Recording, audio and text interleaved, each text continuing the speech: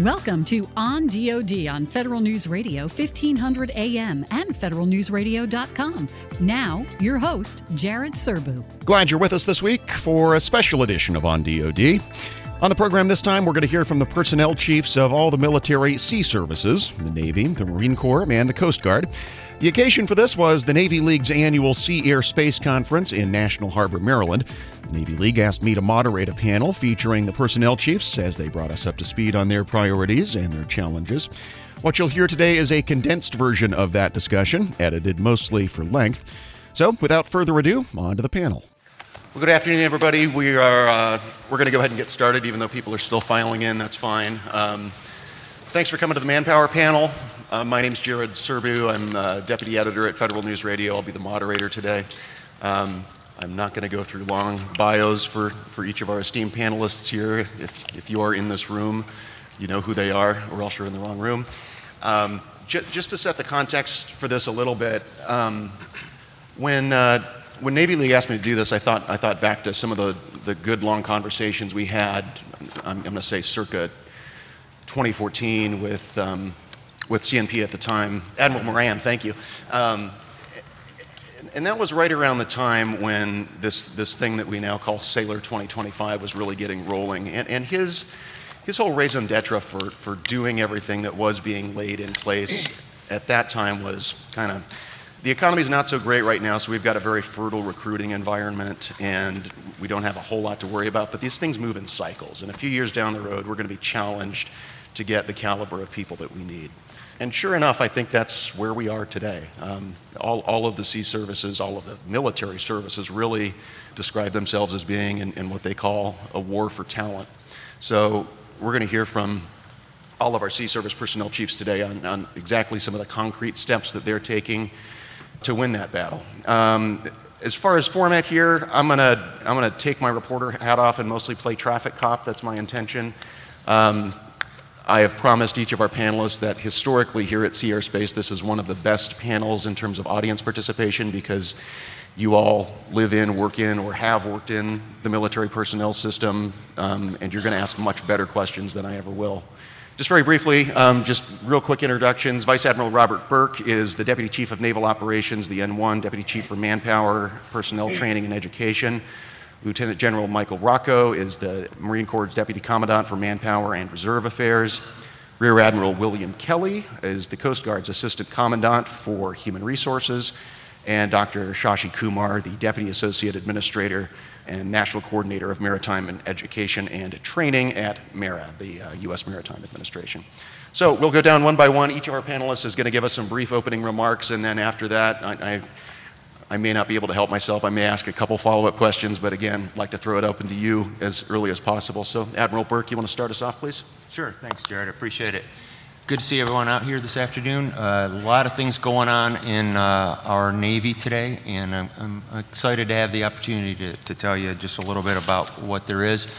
I've never been able to do this in less than 4 hours. But Jared asked me to keep it to just a few minutes here, so I'll save a lot of this for the questions. But as you know, we are growing our Navy into the Navy that the nation needs, somewhere in the neighborhood of 350 plus ships. What's in the budget today is by the end of the fiscal year's defense plan, we'll be in the neighborhood of 326 ships, as compared to today's just over 282 ships. That means we'll be adding just over 21,000 people in about 5 years. That's a significant manpower addition in a very short amount of time for a Navy that's been relatively flat or declining for the last really 20 plus years. So we spent the latter part of really last year turning the aircraft carrier, if you will, and changing our policies to a stable or slightly downsizing Navy to policies that reflect a growing Navy, and really sort of also shoring up some gaps at sea that accumulated from years of working with underfunding, resource short accounts, and shoring up those gaps at sea. And we continue to do that today. And we put some corrective measures in place with our budget processes and things going forward to make sure that we don't find ourselves in a similar situation going forward.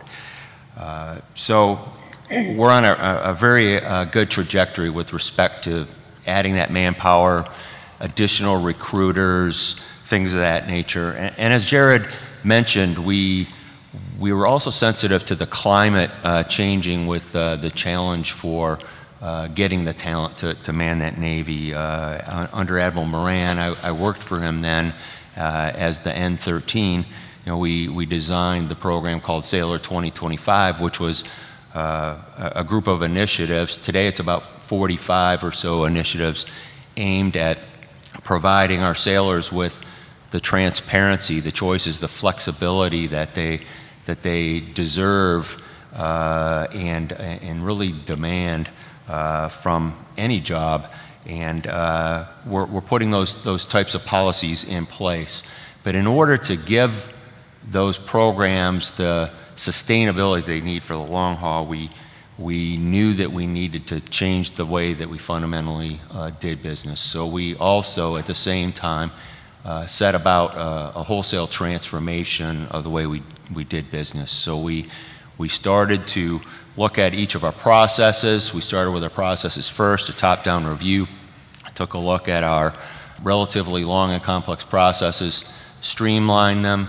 Took a look at things that dated back to the 1793 when the United States Navy was formed, and said, hey, that one was time for a review. Let's get rid of that. And took 54-step processes down to about 6, 9-month processes down to weeks.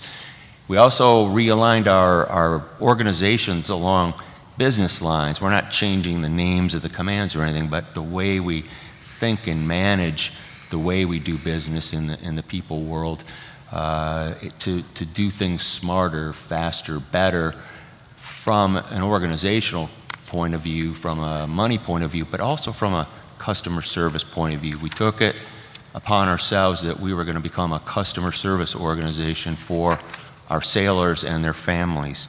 And after those organizational and process changes were done, then we set about putting some automation, some information technology towards that. And last August, we unveiled a single integrated commercial off-the-shelf information technology. It's integrated between both the active and the reserve component, which is something the Navy's never had, and it's on its second field test. And we're looking at, probably later this year, rolling out mobile handheld device personnel pay and eventually career management services that mirror much like what you would have with today's commercial banking institutions, insurance companies, and things like that.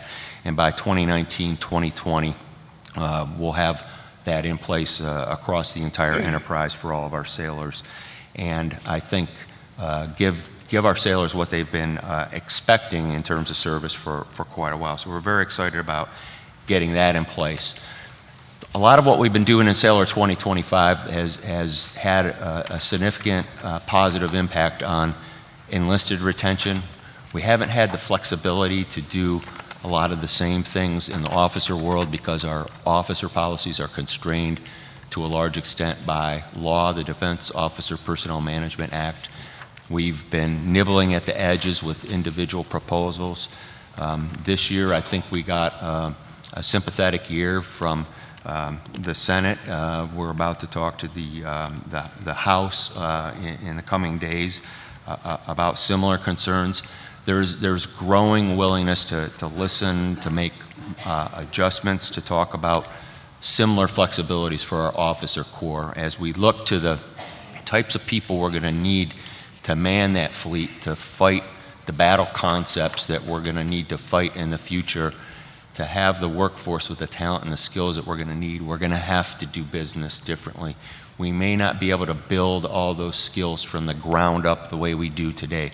It may not be cost effective, it may not be smart to do it that way. We're going to have other ways of doing it. Not to say that we would do all of our people skills that way, but we have to have just some ability to supplement with other methods. So we're looking at some proposals to do things a little bit differently, and I look forward to talking with you about those maybe through the question and answer. But Jared, thanks for the opportunity, and I look forward to your questions. All right, thanks, Admiral. That is Vice Admiral Robert Burke, the Chief of Naval Personnel. Quick break, and when we come back, opening thoughts from our panel from Lieutenant General Michael Rocco, the Deputy Commandant of the Marine Corps for Manpower and Reserve Affairs, and Rear Admiral William Kelly, the Assistant Commandant of the Coast Guard for Human Resources. This is On DoD on federalnewsradio.com and 1500 AM. I'm Jared Serbu.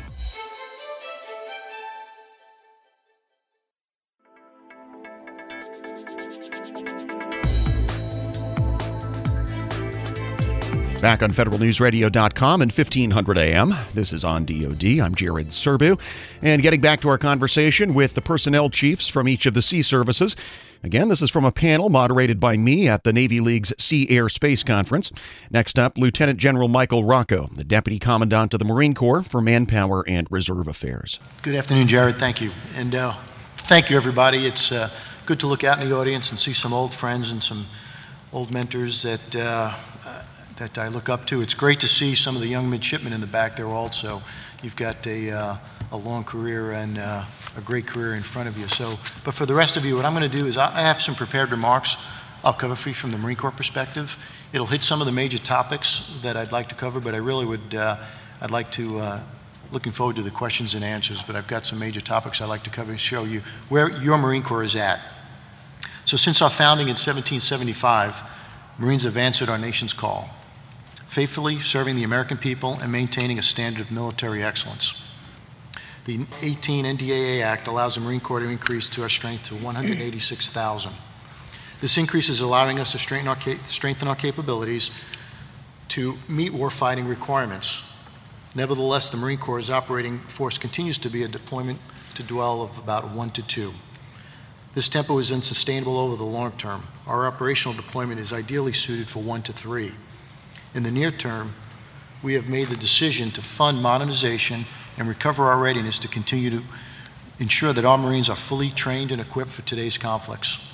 However, we are not accepting a 1 to 2 deployment, and we'll do everything we can to adjust that. During fiscal year 17, the Marine Corps surpassed all DoD recruiting standards for enlisted and officer recruiting by assessing 99.9% of Tier 1 high school grads. While only 8% of new Marine Corps recruits receive an enlistment bonus, these bonuses and incentives are critical to enable us to ship new recruits at the right time to balance throughout the recruit depots and meet our school requirements. To meet future challenges in the current recruiting environment, it is important that we maintain our high standards both for our recruiters and those who volunteer to serve in our Corps. Recruiting quality young individuals translates into high performance, reduced attrition, and improved readiness for the operating forces. As the Marine Corps manages its 186,000 force, we work to retain the very best available Marines capable of fulfilling our leadership and operational needs. This is accomplished through a competitive career designation process for officers and through evaluation process for the enlisted Marines, both of which are designed to measure, analyze, and compare our Marines' performances and accomplishments.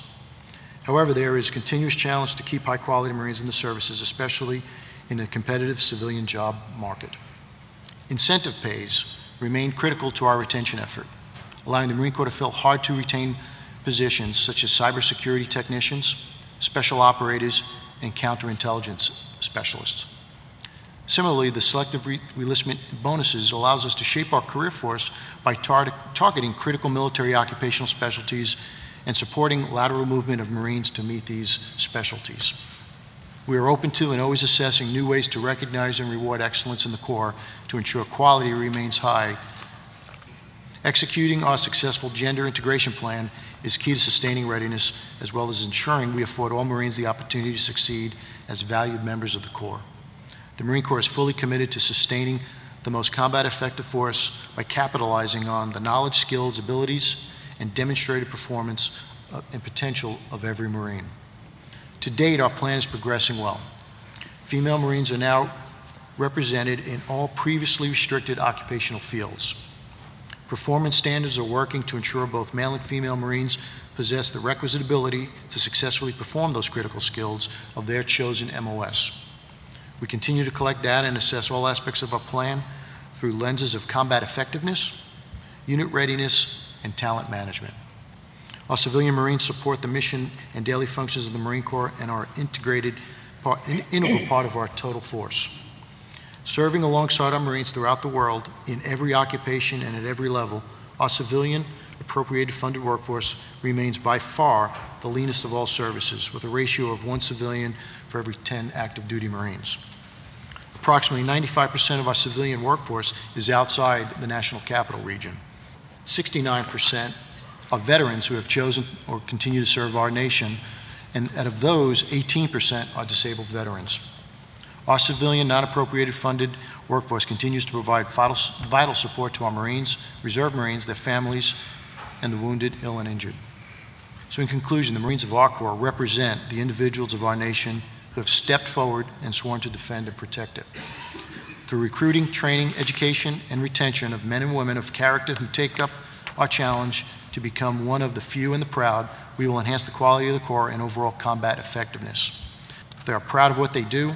They are proud of the Eagle Globe and Anchor and what it represents to our nation. With your support, a vibrant Marine Corps will continue to meet all our nation's goals. Thank you very much, and I look forward to your questions. Again, Lieutenant General Michael Rocco, the Deputy Commandant of the Marine Corps for Manpower and Reserve Affairs. Next on our panel, Rear Admiral William Kelly, the Assistant Commandant of the Coast Guard for Human Resources.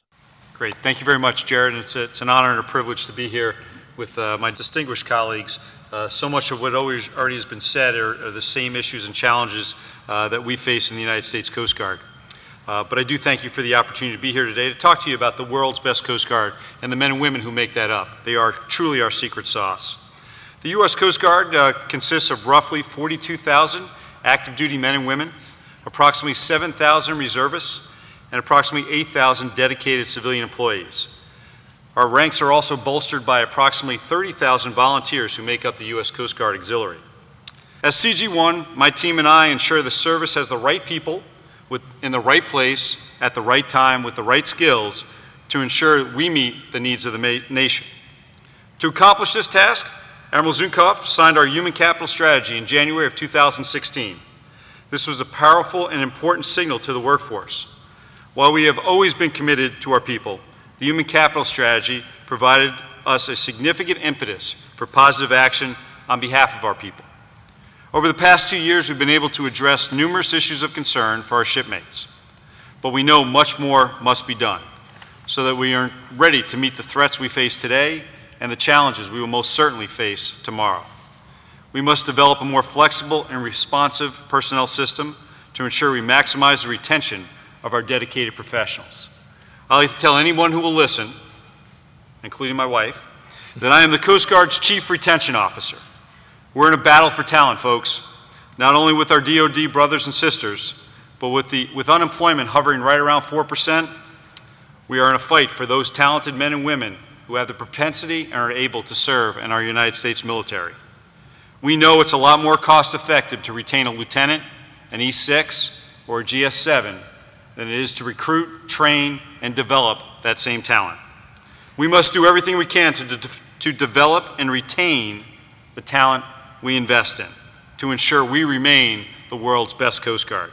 That's Rear Admiral William Kelly, the Assistant Commandant of the Coast Guard for Human Resources, at a panel of all the Sea Services personnel chiefs. We'll get into some questions and answers, including the Military Services requests to Congress for reforms to the Defense Officer Personnel Management Act in just a few minutes. This is On DoD on federalnewsradio.com and 1500 AM. I'm Jared Serbu.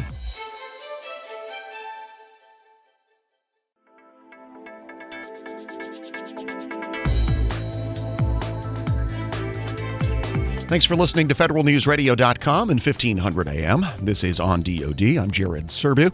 And this week's show is a special edition, an abridged version of a panel I moderated at the annual Sea Air Space Conference, featuring the personnel chiefs from the Sea Services, Vice Admiral Robert Burke, the Chief of Naval Personnel, Lieutenant General Michael Rocco, the Deputy Commandant of the Marine Corps for Manpower and Reserve Affairs, and Rear Admiral William Kelly, the Assistant Commandant of the Coast Guard for Human Resources. Really, for the whole panel, Admiral Burke, you mentioned that you have been sort of gradually chipping away at the constraints of DOPMA over the past few years. So two-part question, I guess. Maybe y'all can talk a little bit about the modifications to DOPMA that have already happened, that you have found the most helpful, that you have made the most use of, and then also whatever proposals you've got in the hopper for the 2019 NDAA cycle. I know you've got to be a little bit careful because the actual text is still working its way through OSD, I think, but in terms of broad principles, where do you think you still need the most help from Congress? Yeah, I'll go ahead and start, Jared. So I think the first thing that the legislators would ask us to do is make sure that we're using all the authorities available to us that are out there. And I'll give you just a few examples. Age limits on officer programs, enlisted programs, for example, using the maximum latitude allowable. We hadn't been, and those kind of ebb and flow with the recruiting market, but where it makes sense, we've opened those up to the maximum allowable where there are not some sort of physical or physiological limits. Promotion boards for officers, the Navy and Marine Corps use zones defined by lineal numbers that are assigned on commissioning. That's unique for the Navy and Marine Corps. Those lineal numbers follow officers for life, but that allows us to define promotion zones down to the individual officer instead of by month, which is something that the other services do, and they have to recreate that as promotion year groups mature throughout a career. Because we can do that down to individual officers, we can define zones to a very detailed degree. But also because we've done that, we created this culture where we had 3 different zones on a particular board. The board could see above zone, in zone, below zone. We took those stamps off and gave the board's direction to pick purely based on talent, not based on the zones, and told folks to stop playing by those rules. There's still a culture change going on there. Have we completely stopped? No. We're growing out of it, though. We've done a bunch of other things too. Targeted reentry program was one that we did that we want some more flexibility on, but that was to give folks that went to the reserve component a fast track back into the active component. So we took a look at all the things that we were doing internally to make that a very complicated process, and boy, the Navy knows how to make things complicated, so we were getting in our own way. We got rid of as many of those barriers as we could, and 2 months of the painstaking process was due to us. We took that down to about 2 days. And on the enlisted side, it's a very quick process now. On the officer side, there's some legislatively required processes called scrolling that still take months and months and months. So that's something we would like to get some help with, because that's too long if you need to bring somebody into your workforce. Just looking in the short term, though, at 2019, we would like the ability to have someone be able to take a temporary time out to do something unique in their career path without detriment to their career. I'm talking an officer now. So to go off, an aviator in the Navy has one of the most compressed career paths. An aviator that goes off to Oxford, or if they go and do something out of the cockpit, out of the production flight line, they're not going to screen for their next milestone because they didn't contribute to naval aviation. And there are many examples of that happening in recent years. But that's not right for the long term for the Navy. We need to be producing the next generation of highly talented strategists to build our next version of War Plan Orange or whatever it is. So we should be sending our best and brightest off to those types of opportunities as well. So this proposal would allow an officer to go do something off the golden path, come back in and reset with a new peer group so that they're not punished. It's sort of analogous to what we do with the career intermission program right now, but you're not going to go out to the inactive reserve. The other one is a merit-based thing, which would be a promotion merit reordering is what we titled it. The idea is right now you promote throughout the fiscal year based on when you can pay officers, and you promote based on an order that usually dates back to your order of merit somehow when you were commissioned. This proposal would say, let's let the board reorder you based on how you've been doing lately, based on how you've matured throughout your career.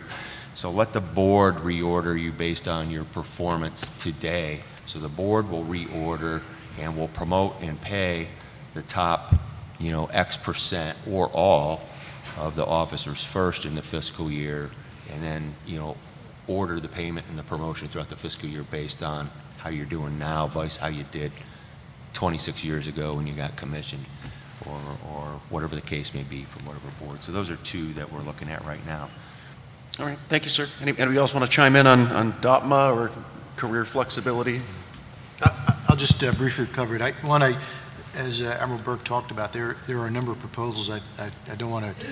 I think it'd be inappropriate to talk specifically about the proposals, but Sure. We are looking at DOPMA with the help of Congress to go ahead and adjust that.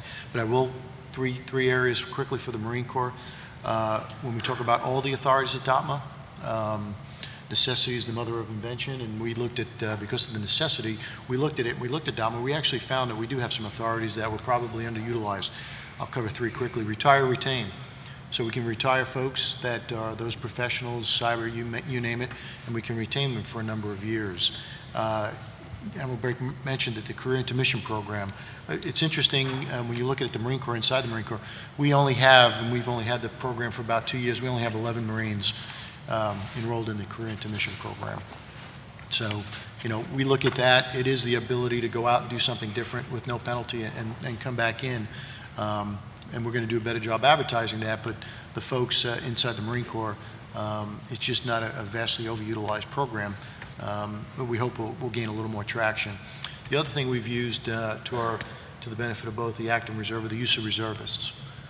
We continue to use the reservists both as units and as individuals to help us fill those niches that as Marines grow on, gap, that we ability to cover those gaps, that we're using that more. So, we look forward to working with Congress on DOPMA reform, but right now I think we're in a very good dialogue with them and with the services to go ahead and meet the needs of this force that is going to be much more technically adroit as we face the nation's next battles. Thank you.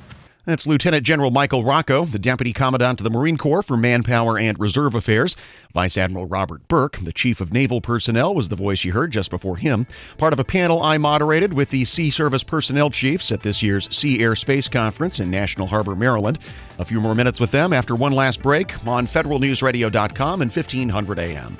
This is On DoD. I'm Jared Serbu. Find out what happened while you were sleeping. Get Federal News Radio's daily headlines. Go to federalnewsradio.com, search alerts.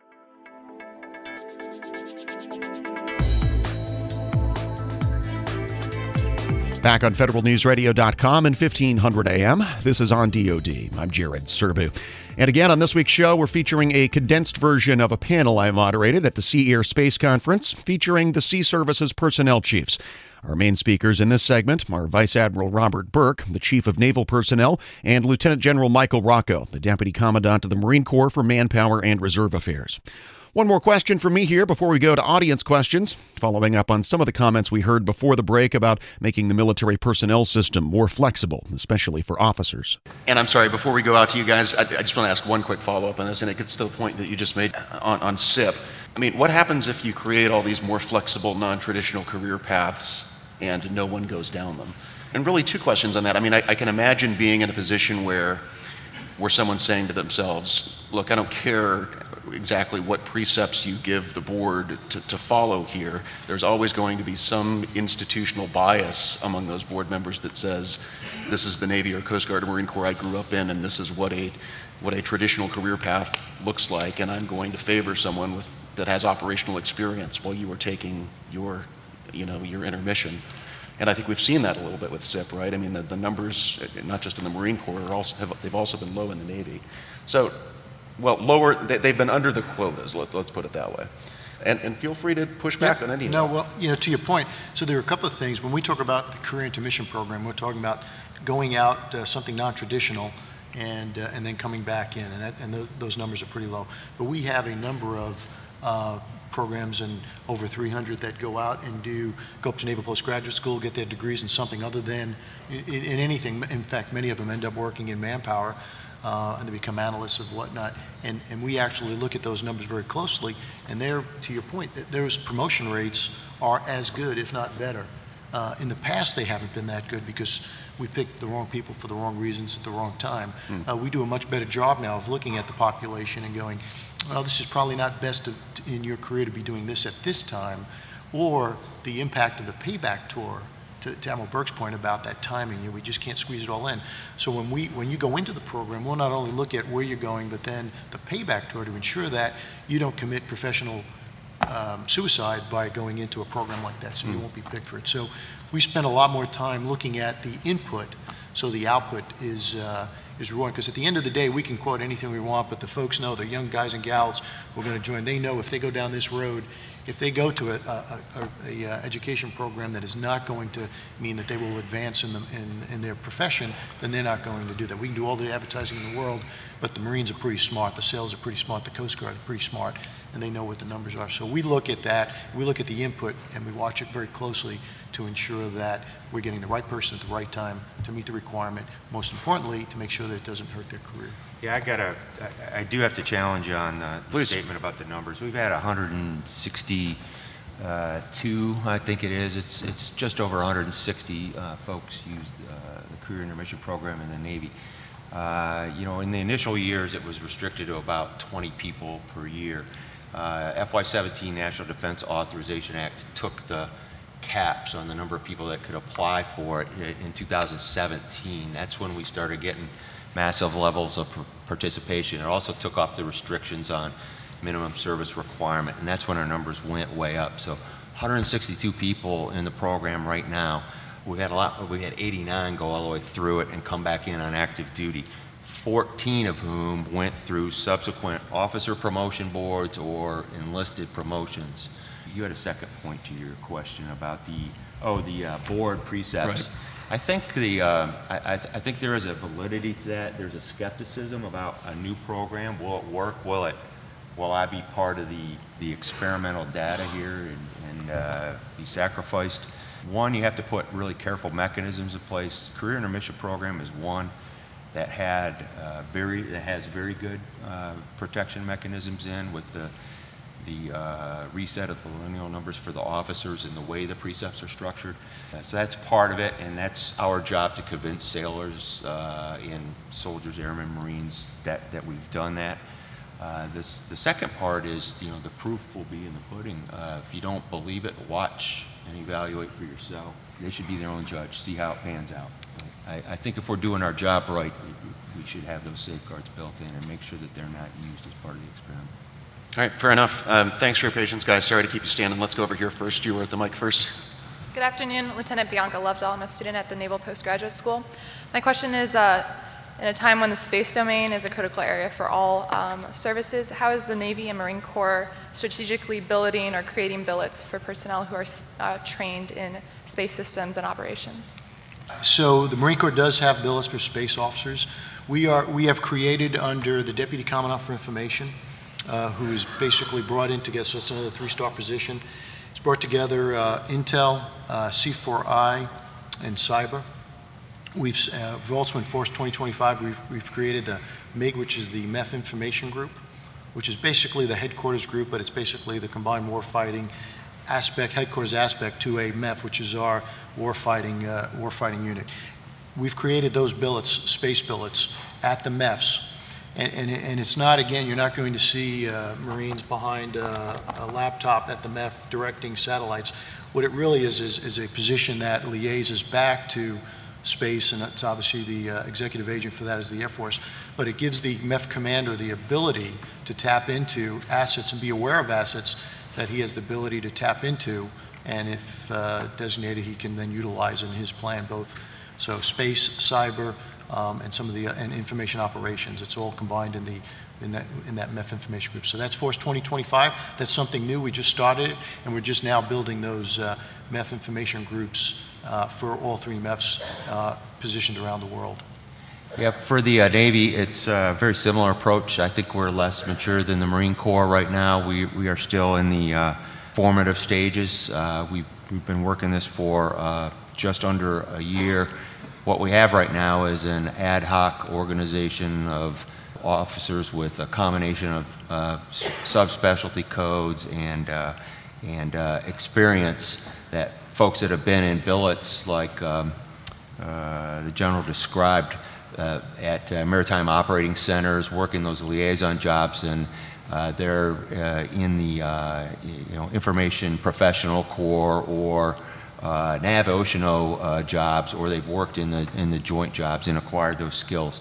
So we are looking at various options, from either formalizing a subspecialty and making it part of the information warfare community, or even perhaps a separate designator, then should it be a lateral in at a certain point. But what we do want to be able to do is compete within the space community for some of the leadership positions. We want to have space is going to be important to naval warfare, and we want to be able to have some seats at the table to make sure that we're able to conduct that element of warfare and influence the positioning of those satellites to help us do that. So we need to build the officers with those right skill sets. The curriculum and that coming from PG school, I think you've seen some of it. It's pretty good. We're doing well with that and with cyber and other areas. I'm less concerned about that than getting the developmental steps in and getting the experiential tours in the right place, and then making sure that officers are incentivized to move there and stay there. So whether it becomes kind of a seashore rotation thing or something like we do with financial management where it's a little bit less structured, remains to be seen, but we're looking at all of those options right now. Thank you, gentlemen. Thanks. Yes, sir.